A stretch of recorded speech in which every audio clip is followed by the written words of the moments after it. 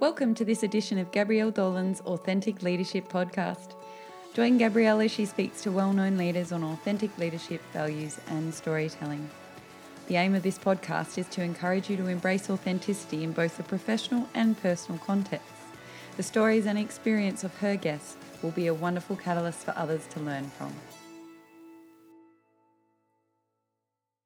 Joining me on today's podcast on authentic leadership, I am delighted to be sitting in the head office of Bank of Melbourne with the Chief Executive, Michelle Windsor. Thank you, Michelle, for joining us. Thanks for having me, Gabrielle. It's great to be here. So, I tend to start these interviews with a general question around authentic leadership because that is sort of what the podcast is about. It's a pretty much probably overused term, but what does it mean to you when you think about authentic leadership and indeed your own leadership?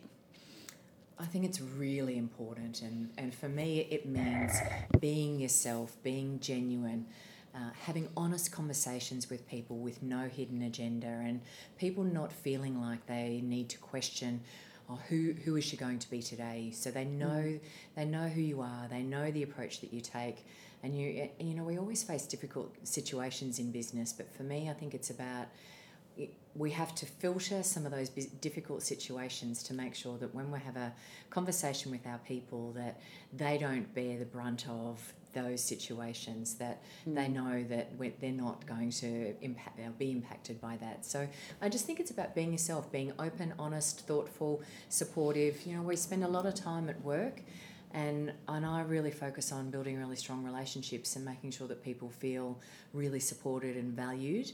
And so whatever we can do to help with that, I think is really important.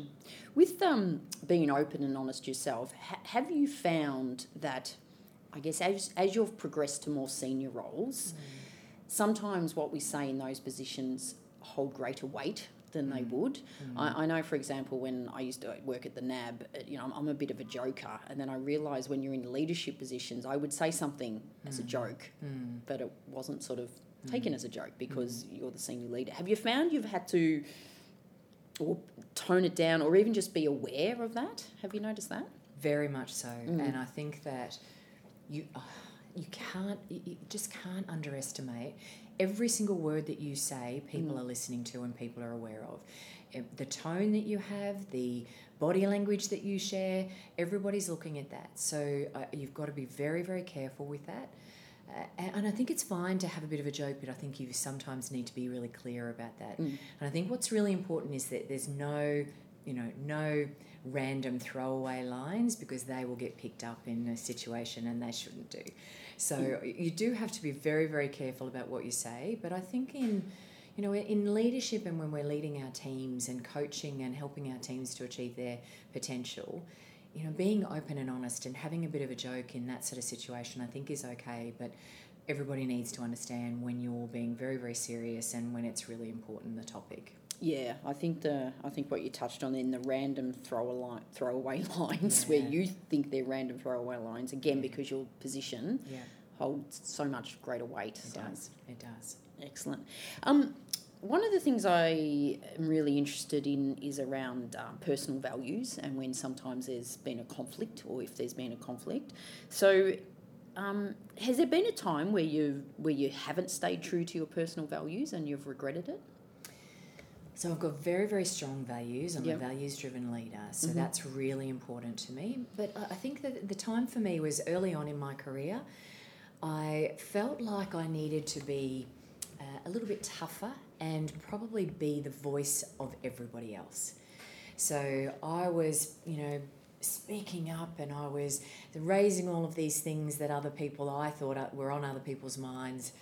But I think on reflection, I was being probably more confrontational about it as opposed to professional. And I thought I was just being strong. I thought I was being tough and that I thought that was what was necessary. And what I learned out of that situation was that wasn't me. That wasn't the person that I was. I was trying to be somebody else and I was trying to be tougher because I thought that's what everybody else thought I needed to be. And then therefore when I was coming across, I wasn't coming across in a professional manner. And your messages always come across so much better when when they are authentic and Yeah. genuine and real, and that you're not, coming from a different place that other people think that. And is not right. was that sort of early on in some It of your was. first leadership roles It where we was. think we have to? Yeah, it really It's a was. common trap, isn't it? Yeah. Oh, I'm a leader, so I have to It's exactly be right. different or Yeah, tougher. that's right. Or I had to, and I really honestly thought I had to step up and I had to be this different person, and it was a really great learning for me. I think as I then progressed through my leadership journey, that I just realised that you actually just need to be really honest and be yourself, but really professional always. I think it's one of the benefits as you get older. You probably get more confident in your own style, and there's a bit of wisdom that comes with just being yourself. It's one of the benefits of getting old, because there's bloody not a lot. Yes. I hear you. Struggling with that one at the moment. Yeah, it's one of the benefits is sort of just don't really care that much more now what people think about you. When do you think you've been the most vulnerable? There was a really important time in my life, I think. So again, this was early on, and so I was commuting weekly interstate. So for 2.5 years I did that, and I would fly out on a Monday morning, fly home on a Thursday night, and I had 3 little boys at home and my husband, and the boys were all under 10. So I was an emotional wreck, because I would fly out, I'd be devastated about leaving my family, and one of the hardest things that I found was life goes on without you, because it needs to, and it's really important it does. And I would fly away, and to try and put, my emotional stress out of my mind, I would immerse myself in work terribly hard, and then fly home and try and catch up with the family again. So I was most vulnerable because I was dealing with so many emotions. I think that I found that a really difficult time, and it was a really important time in my career as well, and that was a real turning point in the roles that I took. And and it was an important decision for my husband and I, but when I reflect on the emotions I was dealing with, there was no doubt that I wasn't at my best when I was doing that job, because I was trying to balance the way I was feeling in my heart and what I needed to do. And so, I think those things can occur, the commuting, but I think you need an end date, and I certainly needed an end date, and I needed to get some normality back into life. And so I was really pleased when that finished and we changed. Where were you travelling? You said interstate, was it? Well, at the time we were living in Queensland, and I was doing 1 week in Adelaide, 1 week in Perth, 1 week in Sydney. Wow. So it wasn't, the Perth flight's always a difficult one, daylight saving you and, extra time. So it wasn't even, I did a year working in Sydney, and that was a little bit better because I could probably leave some things in Sydney and sort of settle a little bit more, but then I did 1.5 years doing the 3 states. So, it was tricky. It was a really tricky time. Yeah, and I know too, I've got 2 teenage daughters, and I do a fair bit of travel as well. And one of the hardest things, one of the good things, but the hardest things is that life goes on without you. And you sort of, I think sometimes as a mum feel, oh, well, I'm needed more than anyone. But I remember my husband said to me a few months ago, he goes, don't take this the bad way, exactly. But when you're away, no one really misses you during the week. Everyone's okay, life goes on, everyone's just in their routine. He did say, we miss you on the weekend, but it's like you sort of think good, you want that, but there's a part of you that goes, oh, really? That's right. And that was exactly how I felt, and I was really happy, because the last thing in the world you want is for the children to be really sad while you're away and be really upset. But then you're right, it tugs at your heartstrings. Yeah. But I'm not needed. So that was a really tricky time, really difficult. And so how old are your little boys now? Oh, they're men now, so 18, 21 and 23. So I have men, so which is amazing, and they're just wonderful. And Is the 18 doing the final year of school this year? Yeah, he is. So his last exam is the 20th of November. Yep. So he's ready to. He's well and truly ready to move on to the rest of his life. Well, I can snap you on that. My eldest daughter is in exactly the same. The final exam 20th of November, and then all exciting times. Well, we might get back to you and your boys later. If there's one thing you could change, what about yourself? What do you think it would be? Well, I tend to be a bit of a perfectionist. So I've worked on it a lot over the years, and I had some really good feedback early on, because I always thought being a perfectionist was great, because I just set really high standards for myself, and you know, that was okay. But then someone gave me some really good feedback early on that it actually impacts others quite significantly, and the message that you send to others is that it's never good enough. And so I've done a lot of work on it over the years and really tried hard to change my style so that my perfectionistic tendencies they're always going to be there. I don't think you can ever get rid of them, but I think you can adapt them and change your communication and adapt your style so that you manage that a little bit better. So it's something that I've worked on a lot, and again, the benefit of age gives us the wisdom to know that there's a better way. Absolutely. And I again imagine that, you know, as you take on more senior roles, you can't control everything, and you just have to let it go. Yeah, you're right. You're right. You have to. I now think a lot about control the controllables. Yeah. And you know, I've always been a bit of a worrier. You know, again, I think that comes with having children, but it's about, is it, you know, what control the controllables? Can I do anything about this? And if I can't, then just let it go. You just have to accept that that's the way it is. But if I can change this, then put all the effort in to actually do that. I'd imagine that perfectionism would have had a bit of a thing to play when you were travelling with your young boys and you've come back after a week and it's like, what do you mean they've had fish and chips for lunch for dinner? My husband and I had to do it's really, because my husband and I are total opposites. So he's last minute Harry. So if it wasn't for the last minute, he'd get nothing done. So it was quite interesting because I'm very, very organised and it's all done ahead of time. So yes, I was the one who had to adapt my expectations in that situation. And because he would get it done, it just wasn't necessarily your my time. way. And if I was coming back early, I needed to let him know. Right. No surprises. That's right. No surprises That's for last minute Harry. That's exactly right. What's the most embarrassing thing you've done in business or in life, whatever? Oh, in life, oh dear me, that's a different question. Oh, there's a lot of embarrassing things, but in business, that could be more fun. That could be a whole different conversation.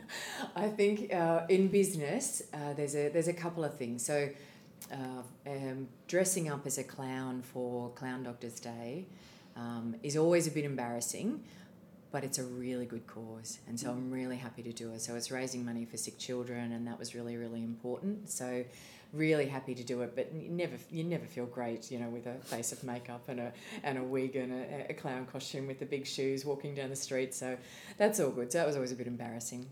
And one of the other things that I did this year, which wasn't embarrassing but was certainly humbling, I sold the Big Issue down on the street here. In support of the Big Issue and all of the causes, the work that they do. And I had my vendor mentor was there beside me and helped me through that.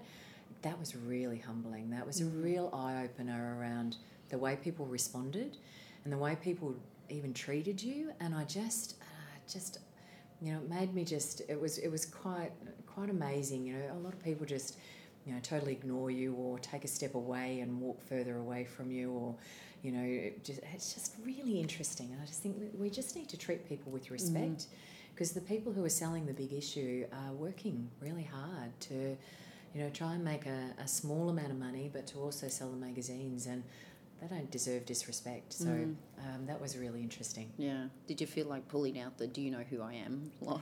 You know, Come on, you did. You thought about it, didn't you? No, but I more tried to put myself in their shoes and really go, you know, people shouldn't be treated this way. So I found that really hard. I really enjoyed doing it, but I did find it quite hard to see the reactions. Yeah. So in regards to authentic leadership, who do you admire in that space and why? Like, if you sort of, you know, sometimes that moment is, what would they do? Sure. There's one person who absolutely stands out for me, and that's Elizabeth Proust. She's the chairman of Bank of Melbourne, and she is an amazing woman. She is so authentic, so genuine, so open to helping people, of giving of her time. She deals with some of the most difficult conversations in the most professional and calm manner. I learn from her every moment that I have with her, and feel so incredibly privileged to have the time with her as our chairman. She's really an amazing woman, and she's brought a wonderful broader depth in business to our board discussions, because she's got such broad experience in the market. So she's certainly someone, and I read every article that she writes because she's on a lot of different boards, and she's just an incredible woman, someone to certainly watch and listen. Does she mentor you, or are you just a little bit of a groupie?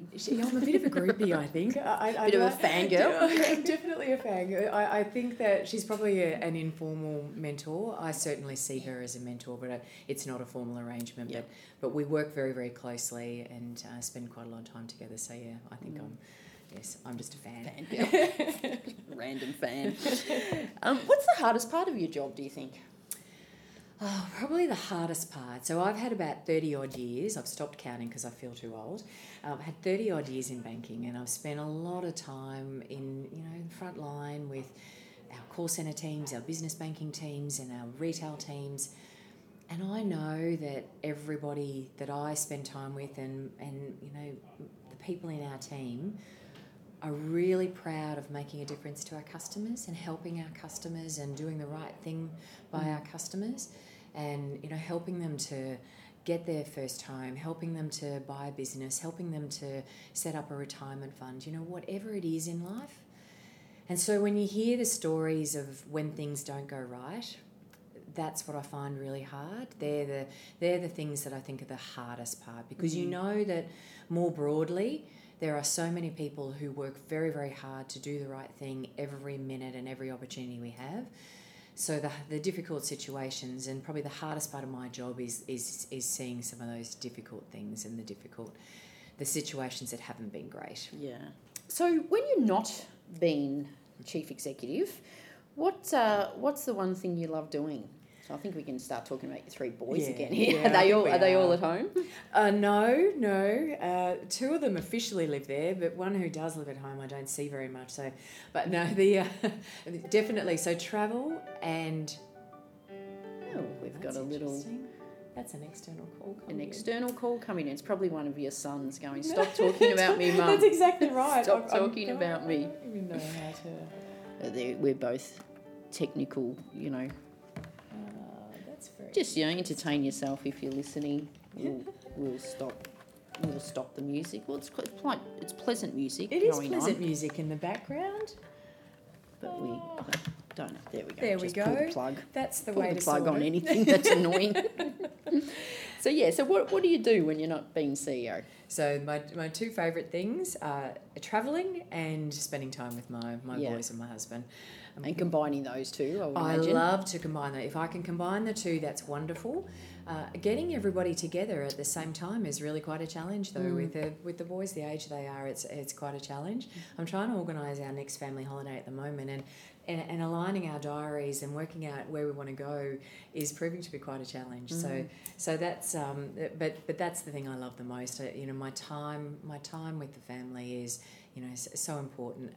What I do is I try and create reasons for us to have a meal together, because particularly with boys, if you feed them, they're very happy. So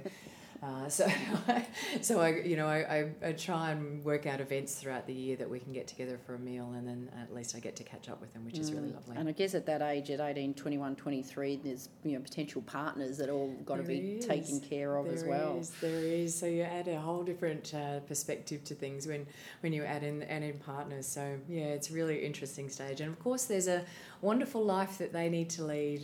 And Absolutely. Yeah. So how do you go with meeting the new partners? It's just I think that's one of the things I'm dreading as a mother. I'm good with it. I'm okay with it. And again, thinking... Do you have to control your perfectionism then? I have to say, are my boys happy? Then I'm okay. That's the overlay for me. It's not my selection, but it's about are they happy, and then I'm very, very happy. Good. Are they good for each other? Then that's the thing. Good point. So when you get the family together, do you cook? Are you the Do you love to cook? No, I don't. No, I cook very, very rarely, which is why it's such a moment that everybody stops and watches, because it doesn't happen Mum's very cooking. often. And the boys all laugh at me because I used to have 2 dishes that I cooked, and that's now reduced to 1 because my husband's a fabulous cook. So so my 2 dishes were curried sausages and fried rice, like really elaborate cooking here, really elaborate. And my husband made a much better fried rice, so I had to cut that one off my list. So your specialty is curried sausages. And you know the funny thing is they ask for it regularly. So it is the most basic meal, honestly the most basic meal, but the boys absolutely love it. And when I make it, they are so grateful and so appreciative. I do make... I do say I make a really great cheesecake and cookies. And again, having boys, they are so appreciative when you take the time to make them for them, but they do devour them. When I was growing up, we were always made to eat. Whatever Mum cooked, we had to eat. Luckily, Mum was a pretty good cook. Yeah. But I still, to this day, remember having curried sausages and saying, if I have to eat this, I am going to vomit.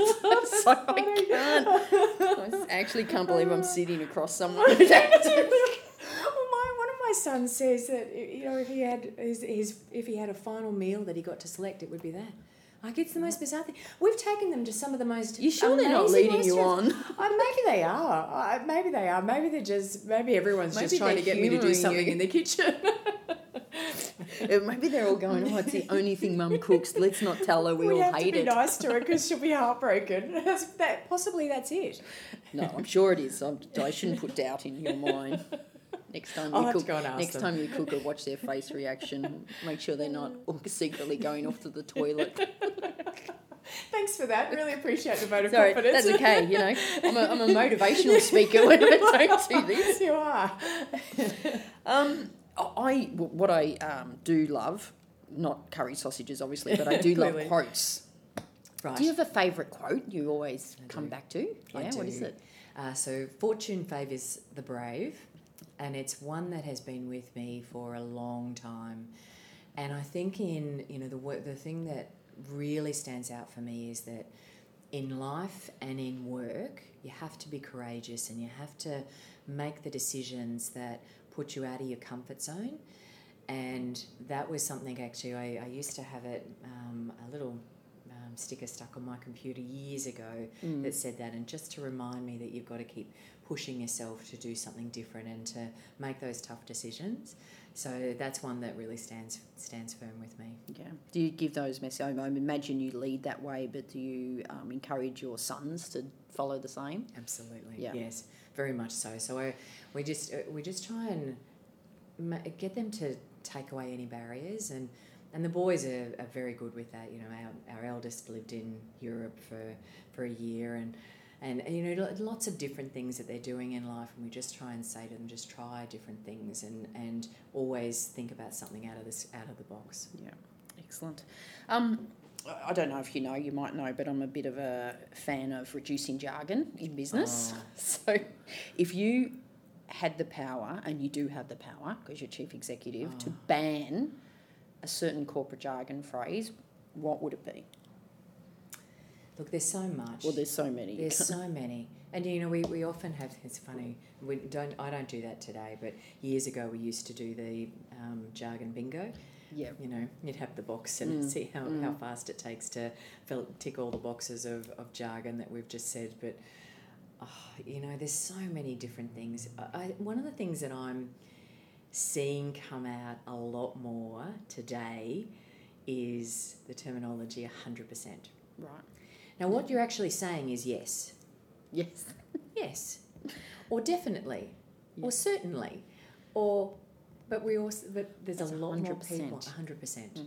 So I'm hearing that a lot more these days, and that's one that and I'm hearing it across all ranges. You know, I hear it in my sons are saying it, and I'm hearing it in older people in business. So it's I think I just think we need to make things simpler. You know, we try and make things a whole lot more complex by the jargon that we create, when what we're really trying to say is, you know, just something really simple.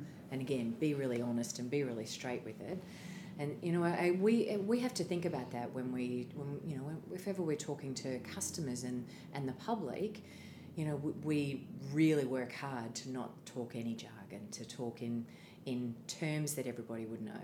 And I think we just need to remember that in business, we make things a little bit too complex. Yeah, okay, because that's the problem, isn't it? We say these words in business and we sort of understand them, although half the people probably don't. But the real problem is when it starts to then, seep out and we're using these terms with clients and customers and the community, and they're going, what are you talking about? Agree. But yeah, it's just an overuse of jargon and it's doing my head in. Agreed. Final couple of questions. So we've already established that curried sausages is your favourite meal. What's your favourite 80s song or artist? I'm actually almost scared to ask this after the curried sausages. Oh dear me, I've really set the tone, haven't I? I love the 80s. I love all of the music in the 80s. It's a terrific time. I was questioning whether I should actually say this or not, but there were my two favourite bands, or my two favourite artists were Madonna and Bon Jovi. Right. And I think I knew every Madonna song, and I'm still a massive fan of... I've moved on from Madonna, clearly because she's probably moved on. But I'm still a massive fan of Bon Jovi and loved all of their music. Probably my favourite 80s song would have been Living on a Prayer. It's probably not my favourite overall, but it would be... it's probably my favourite 80s. Brings back good memories.